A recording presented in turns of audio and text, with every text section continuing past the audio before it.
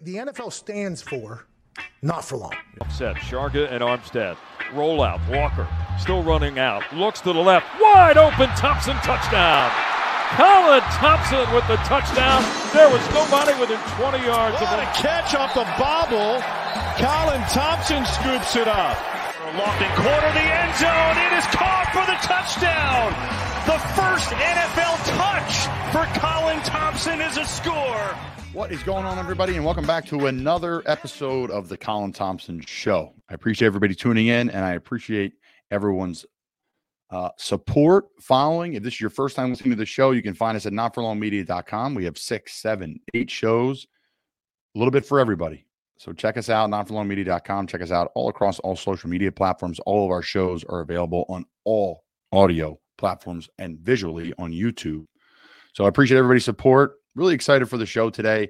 I think you guys are going to like Leon Johnson. He's one of a kind. He's one of the most unique teammates and great people I've ever played with in my career from youth football through college, high school, college, and then professionally. Leon is an unbelievable person, a testament of hard work and dedication and commitment to himself as a human, and then also his teammates, and then as a player, someone who's played pro football in the USFL like he is currently, someone who's played in the CFL, the AAF, and the NFL. So a great interview ahead for you guys, and I think you're really going to enjoy it. So before we get into it, I want to talk about our friends over at the Original Fudge Kitchen, shipping fudge and sweet treats across the country. Check them out, guys. For those heading down the shore this summer, pop in, tell them we send them, and get some fudge for you, your family, some friends. They have great saltwater taffies, which are nothing better than on down the shore, chewing on the saltwater taffy. And if you can't make the shore, just pop online, fudgekitchens.com. They ship it right out the back of the Cape May location, 50 years in that location. It goes right out the back door, right in USPS. USPS comes in and gets it. That's how many shipping orders they get. They don't have to take it to the post office. USPS comes and gets it from them. Boom. Shipped right through to you. 2-3 days, it's at your door. So it is super fresh. I think it lasts 2 weeks since after they make it. That's how it keeps its freshness. The best in the business. Check them out. Yeah, so an awesome weekend, and we're going to have a show later this week like we have been, where it's just a bunch of people on, just chopping it up, having a good time. But just my personal life stuff, an awesome weekend at the Dream Big Rally in Doylestown, Pennsylvania. First-class event put on the Mike Pettin Foundation by Mike Carey, 2 Central Bucks West football and Pennsylvania State football, the country for that matter, high school football coaching legends, mentors, and people. And Mike put this amazing event on, Mike Carey, with unbelievable speakers. Over 200 people made it.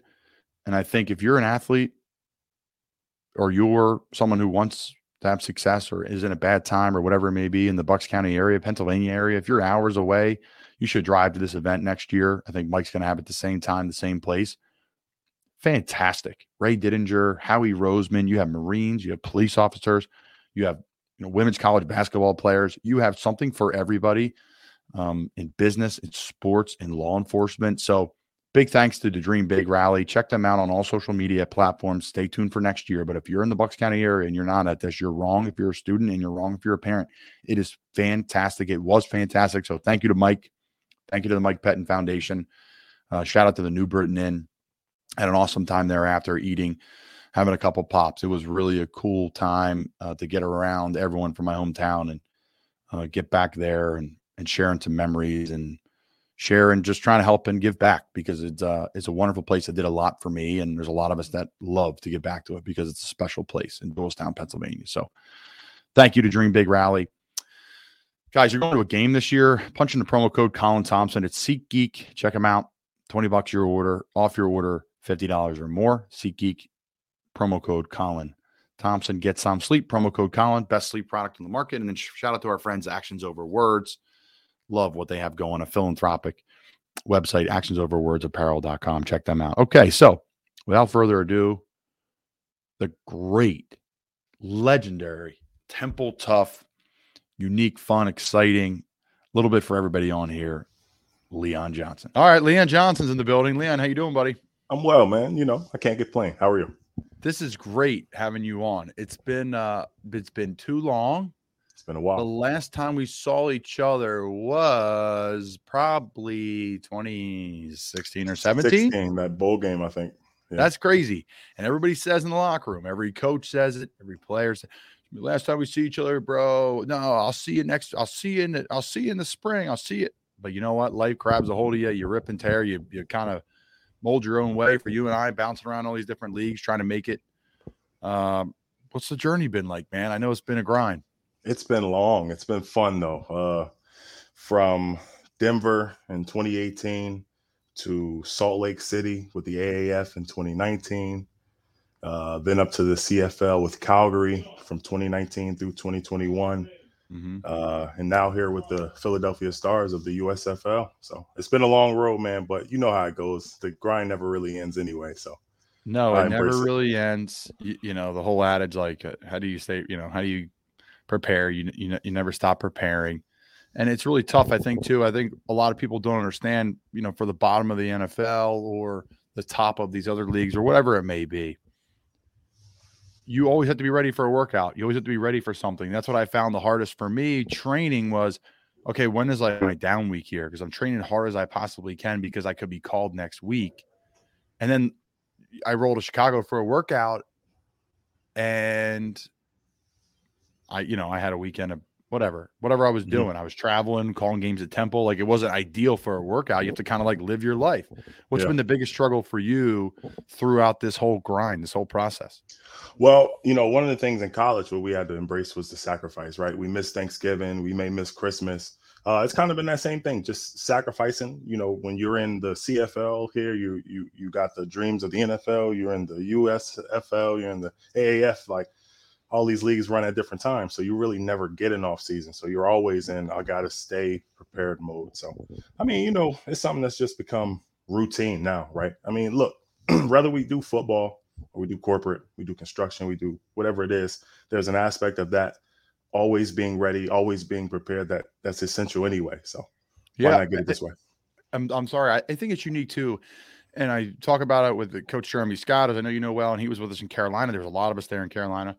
And I'm not there right now, but there's something about Temple for those 4 years. I transferred in. I was there 3 from 14 to 16.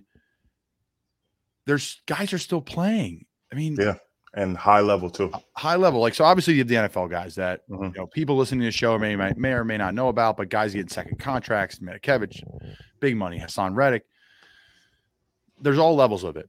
Of NFL. And then there's all levels of minor league football, like the real grind. I've been a part of it. I played in 2 different leagues. I may go back to it, but it's just amazing to me.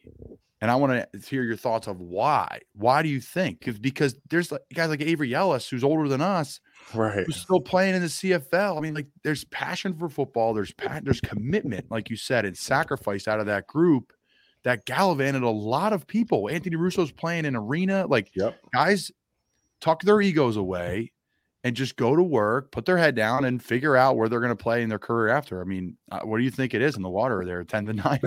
That's it, though, right? Rule taught us how to prepare. So, whether it be arena, whether it be semi-pro, whether it be minor league, pro, I mean, we know how to prepare. We know how to be professionals. And you got guys who aren't in football who are doing big things outside of football, too. It's just, he set up that he helped us to understand how to set up a routine and how to be men, man. That's really what it comes down to.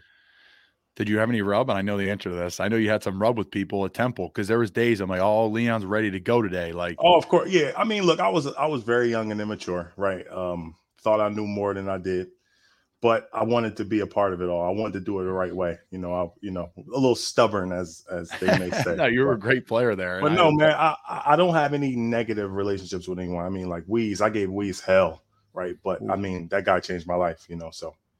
How good is Weeze as a coach? Because he's now the O-line coach at Temple. He went to Georgia Tech for a little bit with Coach Collins. The guy's coached in the NFL.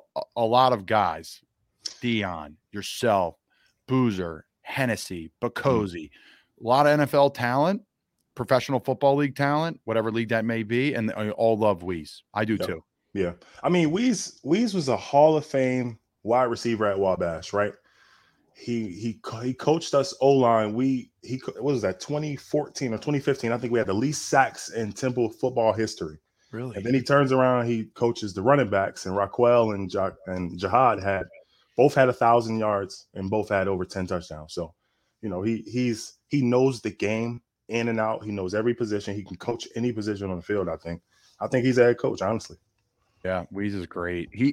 I remember being a tight end individual with Foley, and the ADD in me in 2016 would look over and see the running back drills. Yeah. I'd be like, these running backs have their helmets off doing pass protection. Mm-hmm. And it made sense to me. I'm like, I know exactly what he's doing. He's trying to Get your head out of it. Get your head out of it. And you were like, oh, I mean, he's just constantly throwing medicine balls, doing different things, like creating ways. He's a grinder. And you're right. I think he is a head coach. And he's brilliant. Yeah. Yeah. He'll definitely be a head coach in college football. And I know he loves Philly and he's jacked to be back there. So where are you at now? Right now we're in Ann Arbor, Michigan. So the USFL has our league split into 4 hubs. There are 8 teams, 4 North teams, 4 South teams. So we got Canton, Ohio, and Detroit, Michigan is the 2 North hubs. Memphis, Tennessee, and Birmingham, Alabama are the 2 South hubs. So that's what we're doing. Yeah. How do you like it? Because I guess I'll ask you this. What's the difference between the leagues? For me, I thought the AAF, we made more money, but the backbone of the league was not as great. The coaches were solid. Let me say this. The AAF, we made good money. Yeah. We made practice squad NFL money. Yeah. You were there, which was great. I mean, that was great money for what we did in the time. And then I thought the coaches were good. I thought the facilities were bad. I thought like the infrastructure was bad, like living and eating wasn't great. And then the XFL, were you in the XFL, Lee? I don't think you were. I had a brief cup of coffee in the XFL, with Houston. Okay. So XFL, I thought the facilities were better. The food was better. The coaches were better, but the money was less. Right. Yeah, we were on all the leagues. I was in. Okay, so I would say here, pretty similar to everywhere else, with the difference being our facility isn't a football facility. It's like one of these, industrial facilities that we're renting out, but we use it for meetings, physical therapy, and things of that nature. Mm-hmm. Food and everything, it's hotel food and camp, hotels and camp. After camp, you get your own living. I'd say the AAF from a money perspective hit it spot on, right? I think if we're going to be playing football, that's the money you should be earning. But the facilities were like trailers that they made in like 30 days. So no, I think the league is doing what it's supposed to. I think it's doing, look, it's growing, right? It's the second year. It's a region from back in the 80s. So they're doing what they're doing. I think they're doing a good job. They're keeping us fed, they're keeping us paid, and they're allowing us the opportunity to play the game. So can't really complain much, right? No, you can't. And I thought the guys that were super mature in the XFL made it and got the most out of it because you would train harder. What are you complaining about? Like 2 meals a day, you get paid. I think we made like 50 grand total and maybe somewhere in that range, which is great money for 5 months of work. I mean, that's 100 grand a year pace, right? So we made around 50 grand a year. We had a weight room, strength coaches, film, play on national TV, travel around the country. I mean, listen, I'll be honest. I would do it. I'm older now, 29, but if you listen, I'm not going to make it to the NFL. I know I'm not, but I'm a good football player. I'm undersized or whatever it may be. And I'm going to make in the XFL. I mean, you could have a job in the off season, making 20, 30,000 and make 50,000 a year playing in that. And, you work your way up to make, it's not a bad life. That's a solid living. Yeah. No, it's not. I think it's good. Now you said you're in a hub, right? Yeah. So when I say hub, I mean just that we're in the area, really. Okay. So it's not like the XFL where they're all in Dallas. Well, us in Michigan, we're stationed. Like we're going to play our home games at Ford Field. So Detroit is technically our hub. But we have meetings in the same building. We're practicing at the same place. We're practicing at Eastern Michigan University. We lift there. We do our walkthroughs there. But yeah. Oh, that's great, man. That's great. It's solid. I mean, last year it was all 8 teams were in Birmingham at a hotel, right? And that even went smoothly. I mean, you would think it would be chaos, but it really wasn't. It was really smooth. Everyone got along well. No issues. I mean, a couple things got stolen, but that's kind of par for the course. You got so many guys with things, right? So. Oh shit. So Birmingham's not a bad time too. There's a couple good places to eat, a couple places to go out and have fun. Great food down there, man. Yeah, I don't really go out much. I mean, I got down there towards the tail end of the year, so I was really like, all right, what if I'm ready to be up? So I was focused. Yeah. It's a different perspective. I was in Birmingham, and I came to a group there that was rowdy, so I had to kind of match some of the group to get in right away. Yeah. Okay, so I have changed my body type over the years. You've always been a super athletic, bendy guy. How have you changed from your time at Temple to now? A lot stronger. I hated lifting. I didn't lift at all in high school. Like the first time I really started lifting was at Temple, and it was like, oh my God, what is this? So I was doing catch up the entire time. Now I feel like I really understand my body. I know what to do to feel good, and I know what not to do to feel good. I really got to understand my body now. I'm a lot more explosive than I was, a lot more flexible. I feel like I was always athletic, but my hips weren't always good, and I tore both of them in school. So that was kind of a testament to that. But now I'm bendy, I'm flexible, I'm mobile, strong. I'm there, man. I'm there. That's great, man. Good for you. Now you've been a guy of high spirits. You're into music. Talk to me about your mindset, music, that kind of passion you have outside of playing football. Well, I mean, music is a big part of my life. I grew up with music. My mother always played blasted music. I sang in the choir. I played Daddy Warbucks from Annie in a play in 5th grade. Like I've always been around music. So it's been a part of my life that it's inevitable. And just with my vocabulary growing and, just my creativity, my temperament being what it is, making music is just something I enjoy doing. I love to do it, man. What's your favorite part about the music world? Is it writing? Is it producing? Is it making a beat? Hearing a sound and making something off of it? It's the emotion, right? Like when someone says something to you, that emotion that you feel when it's like, damn, that felt good, right? That same feeling coming from like, it's not really inanimate, but something inanimate like music. Like you can't touch it. It's not anything like it's the emotion that comes from it. It really makes it all. It puts it all in perspective why it's something that's been around as long as we have, right? Now, I know you're a rapper. Now, is this a part-time thing? Is this rap? Is it R&B? Like, help me out here for someone who's like completely out of touch with all that. Right now, what I have out is rap and R&B, but I've got music. Me and Samaje actually have music that's pop, the 80s pop, 80s R&B, funk kind of. I mean, I'm all over the place. I listen to, like, one of my first 5 albums was 3 Doors Down, Away from the Sun. The other one was LL Cool J, The Definition, Michael Jackson, Invincible. So my spectrum is all over the place. I listen to everything from heavy metal to gospel. So you'll hear some of everything from me at some point. I love that. That's how I am. With music is based off of time of year, or really not even time of year. Is like, am I working? Am I working out? Am I having fun and playing for a game, or am I having fun like drinking? Like to me, it all changes based off what's going on and how to elevate each moment for me. For sure. That's how I am. I'm a big California reggae, like alternative rock vibe, like Slightly Stupid, Iration, Sublime, like that. I'm a huge classic rock fan. I love 90s, 80s, 90s rap. That's there. Biggie, Tupac, right? Like that to me is just pure music. I don't want to be the get off my lawn guy, but I just don't really connect with a lot of music now. I mean, it's good. Don't get me wrong. It's a different time. It's just a different time, right? What are your thoughts on all the current rap and R&B world? I mean, music is very reflective of the times, right? And, a lot of people will say we're in soft times, we're in convenient times. And the music is reflective of that. It's not real substance. It's, what's popular is, kind of the temporary microwave stuff.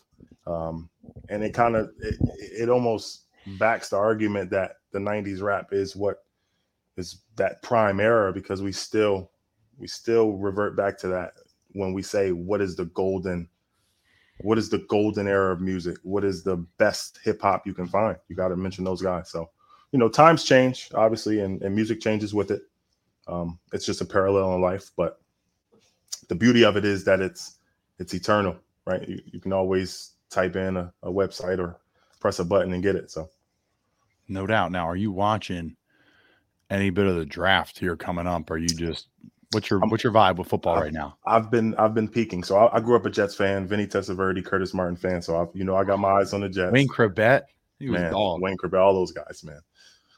I mean, okay. I think the Jets right now are in good position. I think they look good next year. I do too.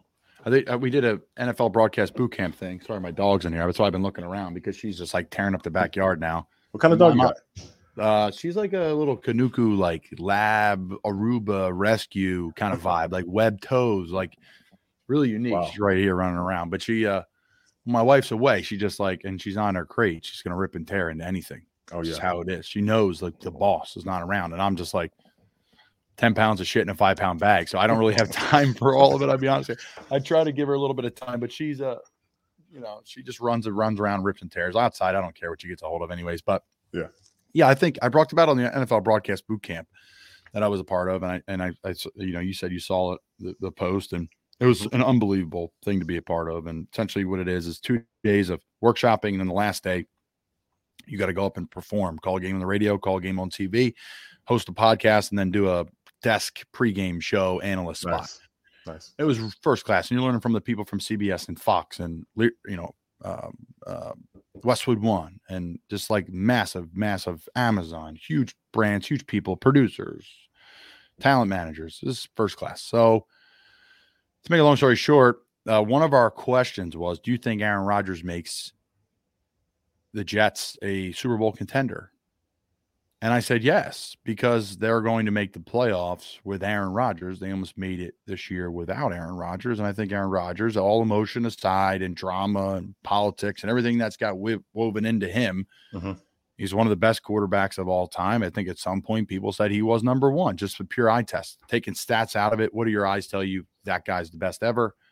I think now, when it's all said and done, it's going to be Patrick Mahomes. Tom Brady's the GOAT. Don't get me wrong, but you look at that's my basketball argument too. Like, what do your eyes tell you? Like, Patrick Mahomes is the greatest person to ever play that position ever. Like, as a talent and mind, it's the mobility. Like, that guy's just different. I digress, but I said I think it makes the Jets a playoff team because he's going to have like multiple first and second round picks as wide receivers. With Becton coming back at left tackle, that guy's a stud.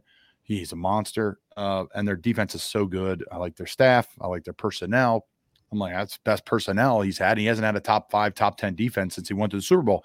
So that was my take. Now, do you think that the Jets are now a Super Bowl contender, even with that stacked AFC, Bills, Chiefs, Bengals, etc.? You think they're a Super Bowl contender? Colin, I got to be honest with you, man. 7 games last year, right? Garrett Wilson went for 1,000 yards with 3 guys, right? 3 guys playing the position. He's a dog. The talent is undeniable with Aaron Rodgers, right? We could talk about the off the field stuff or some of the in the locker room stuff. Talent wise, they're a 12, 13 win team. Why not? Defense is they look like they looked in 2011, and we saw what that team did. So I think the sky is the limit for these guys. I really do. I think they're a double digit win team, easy. They still have first round draft pick. They still have draft capital. They'll probably draft a player that's going to have impact to win now right away. You think with that pick, like, it's not going to be a guy who's going to be what's going to happen down the road. It's like a win now situation. Mm-hmm. Yeah, we'll see how it happens, man. The drama in the NFL unfolds now. It's going to be interesting to see how this draft goes. It's like every year. There's going to be so much movement and drama around it. Everybody thinks, it's just going to be a draft, but the trades are so much fun. Talk about your draft day, though. You went undrafted to Denver. Yep. Did you leave when we all left the Temple, or you were the next year? 17? I was the following year, 2018. Okay, 18. Sorry. So Jeff Collins' first year? Yep. So talk us through your process as an undrafted free agent. Where'd you train? How'd you find an agent? Where'd you train? What was the draft day like for you? So let's see, leading into all of that, I guess I'd say starting after the bowl game. I guess it was the Gasparilla Bowl down against FIU. Signed with an agent. They kind of told me where I was. I was expecting to fall to free agency anyway, given all those injuries I had my senior year.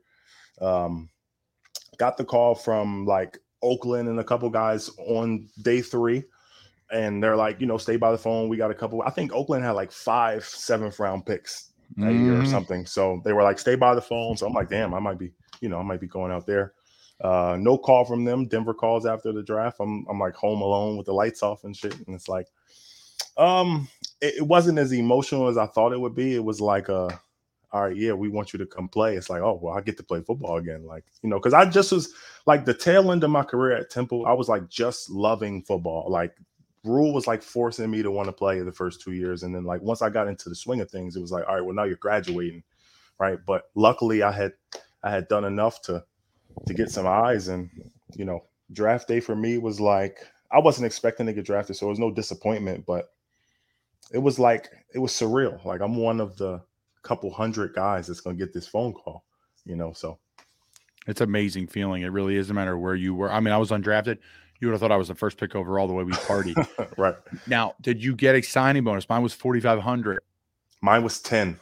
I got 10. Yeah, man. Okay. I guess I was pretty decent coming out, Yeah, right. You were. You were a great player and an athlete. I love it. Yeah, 10 grand. That's always funny to talk about. Like, there's some guys who it's funny. You're with and you look around, right? And you're like, these guys are the best in the world. He's an undrafted player. Or, this guy's a first round pick or he's undrafted. And you'll ask the undrafted guy who's not really good, right? You could tell like, he may not be good. He may not play very long, but he's undrafted. He'd be like, what'd you sign for? He'll be like, 80 grand. You're like, what? Right. And then you'll ask a guy who's like a baller, like a wideout from whatever. And I'm like, what'd you sign for? He's like, peanuts. They didn't give me $1. And you're like, wow. Dude, you're going to make the team. So that's how crazy this science is with scouting. I want to get your opinions on this because people ask me all the time, like, why is it such a miss rate with the draft? Over a third of the NFL is undrafted. I think that's a crazy number that people don't really understand. Yeah. But when it comes to like just looking at talent, I personally think that scouts don't do a good enough job of getting into the building. Now the teams have to let you in the building and really feel that because the coach rule let scouts do whatever they want, which gave us more access. They gave them more access to us, which allowed them to get to know us better and say, listen, I'm going to vouch for this kid to be a free agent. I think he can make the practice squad of the team. Yeah. So in my opinion, I think the scouts got to know you as a human better, your mind, like how smart you are. Like the best players are the smartest. Why do you think there's a miss rate with the NFL draft? Well, like you said, they're looking at a lot of other things other than those intangibles that kind of decided at the end of the day, right? They're looking at the stats or how long your arms are or what your body looks like or how you did on this test, how you threw it on this play, what you did against the teams with this helmet. It's like there's a lot of factors that go into it, right? Like take Tyler for an example, right? This is a guy who had 100+ tackles every year. He's All-American every year. I mean, he had 8 interceptions at Mike his final year. I mean, he flew off the film, ran the 40 that he ran, and fell to the 7th round. It's like, I believe Mike Tomlin said it's football justice that we drafted Tyler. Like it makes football round again. And Tyler, like he knows, like you look at his body type wise, like there's nothing to write home about there. Now he's in better shape now than he's ever been, and he's led the NFL in special teams tackles since he's been in the league. It's no surprise. No shocker. But again, it's like, to me, if I'm sitting around, I'm a team in the 5th round here. I'm like, okay, who are the best players available that are going to make this roster? I'm like, that guy's going to make the team. And he had a great run in Pittsburgh. Oh, yeah. Of course, Mike Tomlin would break a draft, and the guy's a genius, and their front office are smart as hell. Yeah. That's why I'm not there. But my point is, like those type of guys, like those ball players, like, I always wonder why like a guy like Avery Williams never made it. Now I know Avery's he's a smaller stature guy, but that's a guy who plays hard as shit, super tough. And he played in the CFL for a bit. Yeah, he was doing big things in the CFL. I mean, when you looked at him when I was in Calgary, we watched him on film. It's like I'm thinking to myself, like that's the same Avery I know from Temple. Just if you're in front of him, he's looking to go through wherever you are. Yeah. So. I mean, look, I think it depends on when we talk about scouting, it depends on who the scout is. It depends on what school they're at, the access they have, the type of day they're having, what player, because guys who, at that time we went to Temple, they looked at us as like a mid-major. I don't know if they still look at it now. I don't understand college football right now at all. Yeah, mid-major. Worse than where we were. And I know Coach Straighten's trying to do a hell of a job. I love the guy trying to flip it around, turn it around. Yeah. Talk to me about the CFL, because that's like a majestic land in Canada that not a lot of people know about in America. Yeah. It's got, from what I understand, a big following, great tradition. Yep. Great Older than the teams. NFL. Older than the NFL, great Yep. teams, great players. There's a lot of Temple players that have had a ton of success up there. There's a lot of teams that, obviously tons of success for American players up there. But can you talk about culturally how the CFL is accepted, or, what the vibe is in Canada with the CFL and the fans? I love Canada. I mean, I wouldn't mind living up there permanently. Honestly, I loved it up there. I think in terms of the fan to player relationship, it's not like if I go to the mall, I'm getting swarmed. There's admiration, but there's a respect. It's like, hey, you're eating. Hey, how are you? I know you play for such and such. Nice to meet you. It's like the hockey guys are really the NFL guys up there for the most part. The money is a little different with the currency. So if you're not a starter, like if you're not a Stanley Bryan or a Derek Dennis, you're on less than some of these side leagues that we're making. But I think, they're struggling to really get a younger audience because it's been around so long, because, a lot of the way it's run is a traditionally run. It's hard to get young fans, and, that's going to be there. And it's also hard for them to keep the best talent, right? You got the best Canadian wants to go to an American school. The best Canadian college player is going to the NFL. So they're in that weird spot. They're in that weird spot of permanently number 2. It's hard to overcome sometimes, I guess. What's the facilities like? Is there facilities that are just dedicated to the team? There's stadiums dedicated to the team. Explain that to American listeners. So in Calgary, and I think in other places as well, we shared with the college. So the University of Calgary played the Dinos. They played there. They practiced there. They had their own wing. We never really, it was like the facility was spaced properly. We didn't have to intermingle or be in each other's way. I think when I was in Winnipeg, they got their own stadium, and it's a beautiful stadium too. The facility is amazing. But yeah, the facilities I'd say are about average to above average in terms of the spectrum, I guess. Yeah, the spec, and it's funny too. People think the NFL is the best. No, it's college, folks. It's college by far. Yeah, because you got donors, you got coaches that could be moving to other places. Extremely competitive. Now, what was your recruitment like, Lee? We'll go back because you're Jersey, yeah. So talk about your recruitment, man, because I know that was unique for you. Dennis McCarthy, God rest his soul. This guy, he had this scouting report, and basically what he would do, he would find guys and, he'd write their names down, and he would push their film to different schools. So my 9th grade year, I'm a freshman. I'm just empty-headed. I'm walking around at our varsity game right outside the gate. And that guy comes up to me. He's like, hey, what's your name? Da, da, da. Tell him Leon Johnson. And he writes me down. And 4 years go by. I play all these games. Senior year goes by. This guy calls me. He's like, Dennis McCarthy, you remember me? I was like, yeah, I remember you, because I'm not getting recruited. So, oh, yeah, I remember you. He told me that he thought I was one of the better tackles in the state that nobody knew about. And he said, if I trust him, he'd find a way to get me out of there. And, I gave him my I made my own huddle highlight film, sent him my film. And within a couple of months, during basketball season, I was getting Michigan State calls. Florida's coming to my basketball practice. Ohio State coming to my basketball games. Old Dominion coming to basketball games. And that guy changed my life for sure. Just bumped into that guy at a game. And the only reason why I went to that game was the head coach of, my high school was so dysfunctional, but the head coach was like, come to the game. I'm going to play you. Right. I'm thinking, oh, I'm going to play at this game. I get there. I don't see him. No one says anything to me. So I just stay there as a fan, end up bumping into this guy. And just completely, those people that just change the trajectory of your life. Right. So you never know who they are, Lee. I think you never know who they are, man. I mentor a bunch of kids, especially down in Cape May, New Jersey, where we've had a house, and I coach football down there too. And it's and even people at our media company, you're like guys, you never know where your tape's going to end up. That NFL broadcast boot camp, 3 or 4 of these clips right here ended up in front of every person from CBS, Fox, and whomever. All 32 NFL players were there. Chaos. Kurt Warner, Rich Eisen. And boom, I texted the group right away. I said, 3 of your edits have made it in front of that group of people. I think that's a bonus to being a part of our media company, but you just never know.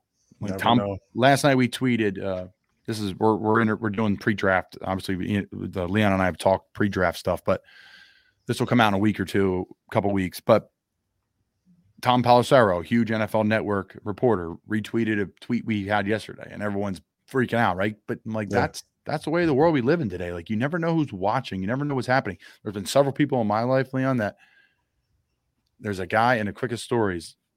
Name's Brendan Donovan, and he was a recruiting coordinator at Florida. He's in the USFL now. Pretty sure he's a scout. And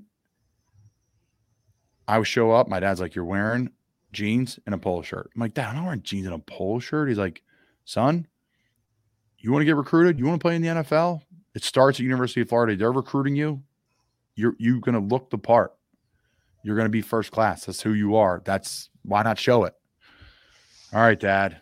Didn't want to do it, man. But I did. It was kind of awkward. Everyone's wearing their varsity jackets, and like shit from their high school and hoodies, and they're all chilled out, gator gear. And I'm like looking like a dork in my polo and jeans, but I'm wearing it, So I get a call from Brendan Donovan. From that moment of time, that was in 2010. I got a call from the AAF in 2018. So 8 years later, Brendan calls me and says, "Colin, I've always been a big fan.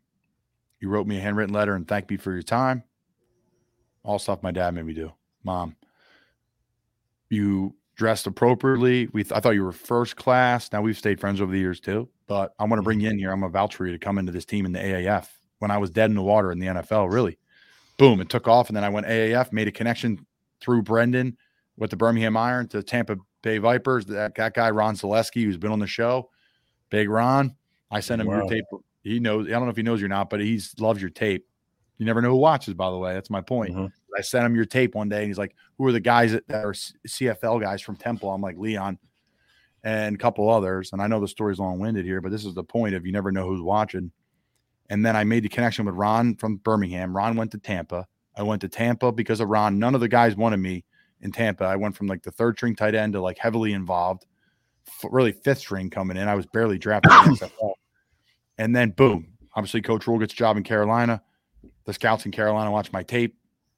Obviously with Coach Rule's suggestion, boom, I'm in Carolina. I was there 3 years. So like, it's just never know your effect like on people and how you act. Now, how did you end up at Temple?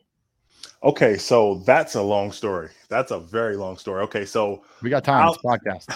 Alan Mogridge was my recruiting coach. Al Mogridge. Al Mogridge story. When I got booted from Florida with a medical disqualification, I went to UCF because Al Mogridge. He was a tight ends by then, yeah. He was tight end coach at UCF. He left Temple, but he was at UNC before that. And he used to write like handwritten letters and write touchdown plays on the thing. Like, this could be you at UNC. So I looked at the UNC staff, UCF staff at this point in time, because I went to stay at Florida. And I went and visited Al. I literally banged on the door. I'm like, "I'll be here tomorrow." I knocked on the door. He let me in. He's like, "I can't offer you a scholarship. Your career's over. Florida probably. We don't have any room for you." And then that's how I ended up at Temple. So Al Mogridge. So Al Mogridge, that guy. I mean, he was the first time I was like, "Oh, these guys write letters to you." But okay, so I went to a charter school my 10th and 11th grade year, brand new startup. They didn't have, I think it was called the I-9 form. That was basically the clearinghouses, the NCAA clearinghouses, like mandatory curriculum that you needed to have in high school. They didn't have that form.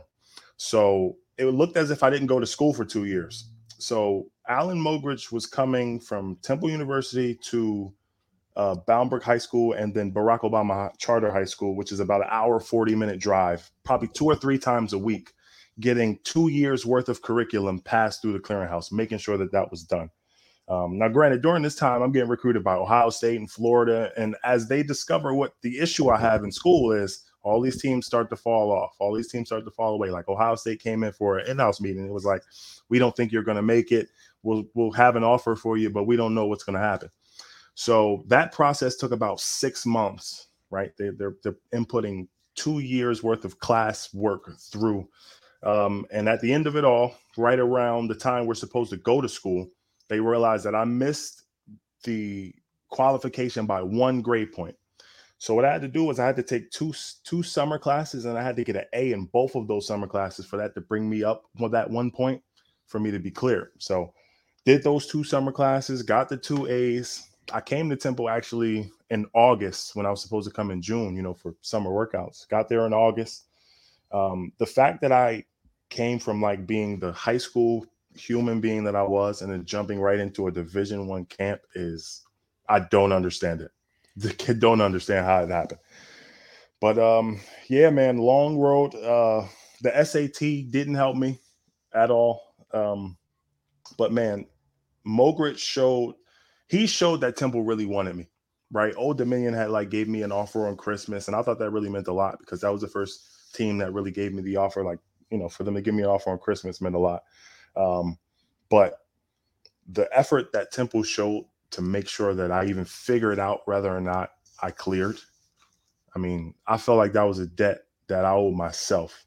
And that ended up working out very well for me, I would say. Did you ever want to quit football? I wanted to quit as soon as I got there. I remember me and DT both. No, you might not have been there yet. I was DT, there when we sprained our ankles playing basketball.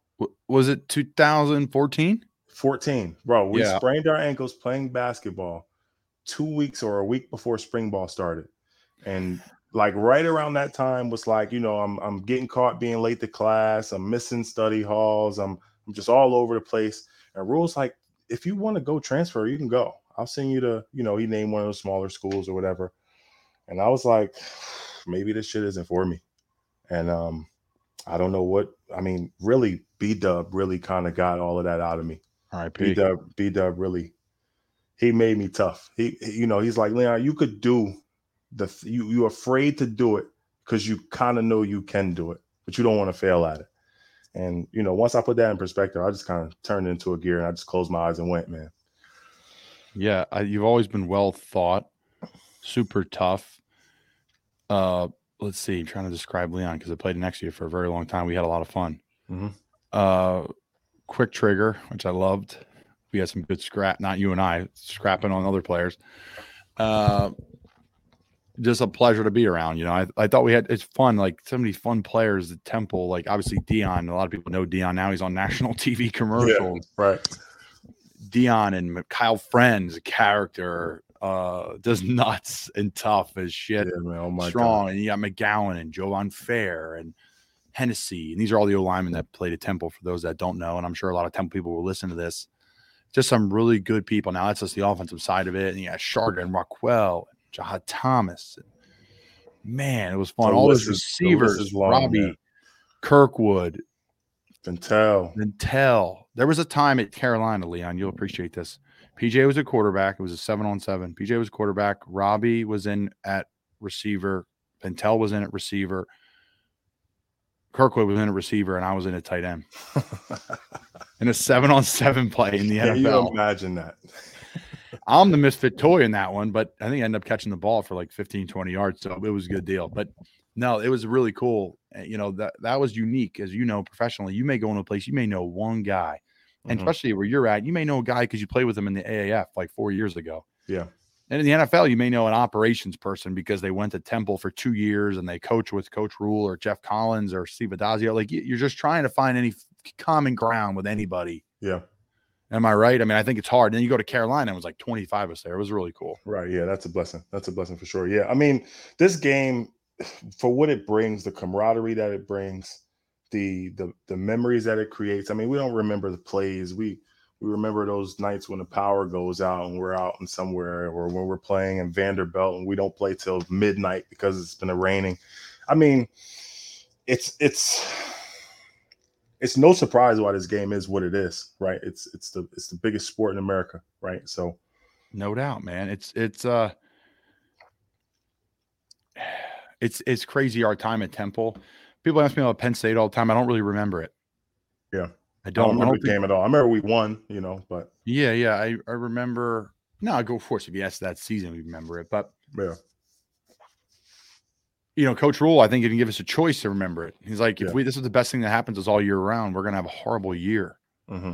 He was right. And then I think when all of a sudden we're like 6-0 after these crazy games. And, we lose to Notre Dame. That was like a big emotional deal for us. Now, I'll wrap up. I always like to ask this, like some of the best players you played all time or in college or in pro. With and against? Sure. Really. I gotta say Hassan. I mean, just a freak athlete. I mean, to start as a safety and be a DN in the league now is insane. Dion, freakishly strong, freak athlete. I mean, I can name 40 guys from Temple. I think Shaquille Griffin, or was it Shaquille or Shaquem? Shaquem Griffin from UCF. Yes. So strong. I mean, I think he might have been 230, 240 pounds maybe, but he just felt so strong. We're talking about the gentleman, by the way, guys, that only has one hand. Yes. We played him. We ran the ball a ton now. You were on that side. It was on the right side. We were doing a lot of low power against him down in Florida. Oh, yeah. He was an MFer. That is a guy. Quick, strong. He didn't need two hands. Now, I've seen him now. I was at the broadcast boot camp with him, Leon. What a great guy. I met his brother and his mom as well when he won a Maxwell Award 2017. But that's a good one. That's a good one. A lot of people don't know about. I agree with that one. I agree with all of them, but particularly that one. Who else? I thought Isaac Rochelle was pretty good. He gave me hell when we played him. But a big guy, long and rangy and quick. Damn, I'm slipping. I forgot so much of college, man. There was so many guys. No, there's a lot. You're trying to think of the teams we played. Tulane had a couple DNs. I think Denzel Smart went to Tulane, didn't he? Yep, and Houston had a couple guys. Ed Oliver. Houston. Mm-hmm. There was some people there. SMU had a DN that was pretty good too. Yeah, the white kid. Yeah, I think he got drafted maybe. He did okay. I think it was – forget his name. I was more nervous about him on film than I thought he was going to be. The kid from Memphis gave me hell. Number 5. Gary. Yeah. Yep. And you know what? You know what's funny? In the NFL, he got me again in Philly twice. Really? Crossed my face, and I knew it. I'm like, he's not going to do that again. He did it in college. You're running duo, right? And he's not going to cross your face. You got to set the edge. I'm like – so I pushed the envelope a little bit on duo because I know, especially on the outside, they have to keep contained. You can run at the outside number a little bit. Mm-hmm. He's going to go out there, and then he's going to nose this duo, and then you're going to grab him, and he's not going to be able to go inside. Well, he jumped inside twice on me. Living nightmares. My worst game in NFL history. That guy's a great athlete. Yeah, he was good. Short, stout, quick. He was a problem. He was a problem. Big problem. No, a lot of good players, but a lot of good memories, man. It was a lot of fun. It's like we lived a life already. That's really what it feels like. It really is. Now, what's the plan for you moving forward? You're going to play to the wheels fall off? That's my goal. Man, until the wheels get flat, buddy. I'm going. And then from there, I dabbled in the law. That was a paralegal the last 4 months. I think that's something I may give a spin at some point. But like the sports broadcast thing really for me has been, I mean, like I feel like a nerd saying this. If I'm playing 2K, literally, if I'm playing NBA 2K, I'll pretend as if I'm calling the game. I'll call the stats, pretending as if I'm actually calling the game. So like, it's really something I've always been fond of. My late grandmother, what she used to tell me when I went into school, I started as media studies and production. My grandmother said, Don Lemon, right? He just got fired. He's in the news now, actually. So that's pretty ironic. But back in the day, I guess this would have been 15, 20 years ago. She was like, I want you to be like that guy. Because he was one of the first Black news broadcasters, She said, I want you to be like that guy. You can talk. You're smart. You can do that, So it really, that's really where it comes from. That's where the feeling comes from, kind of just honoring her memory in a way. But I also play into some talents and some strengths that I have. Well, who knows? Maybe you'll be coming to us the next time you hear Leon will be with Not For Long Media. We're going to talk about this after this, but you never know. Leon, I appreciate you coming on, man. 45 minutes. We ripped it up, had a great time. I've always considered you a great friend, a great teammate, someone that's always good to connect with. It's been good. This is the best part about this, man. I get to have you on. We get to chop it up and catch up on here. And then we get to listen. Likewise. I appreciate you having me, CT, man. It's always a pleasure talking to you, man.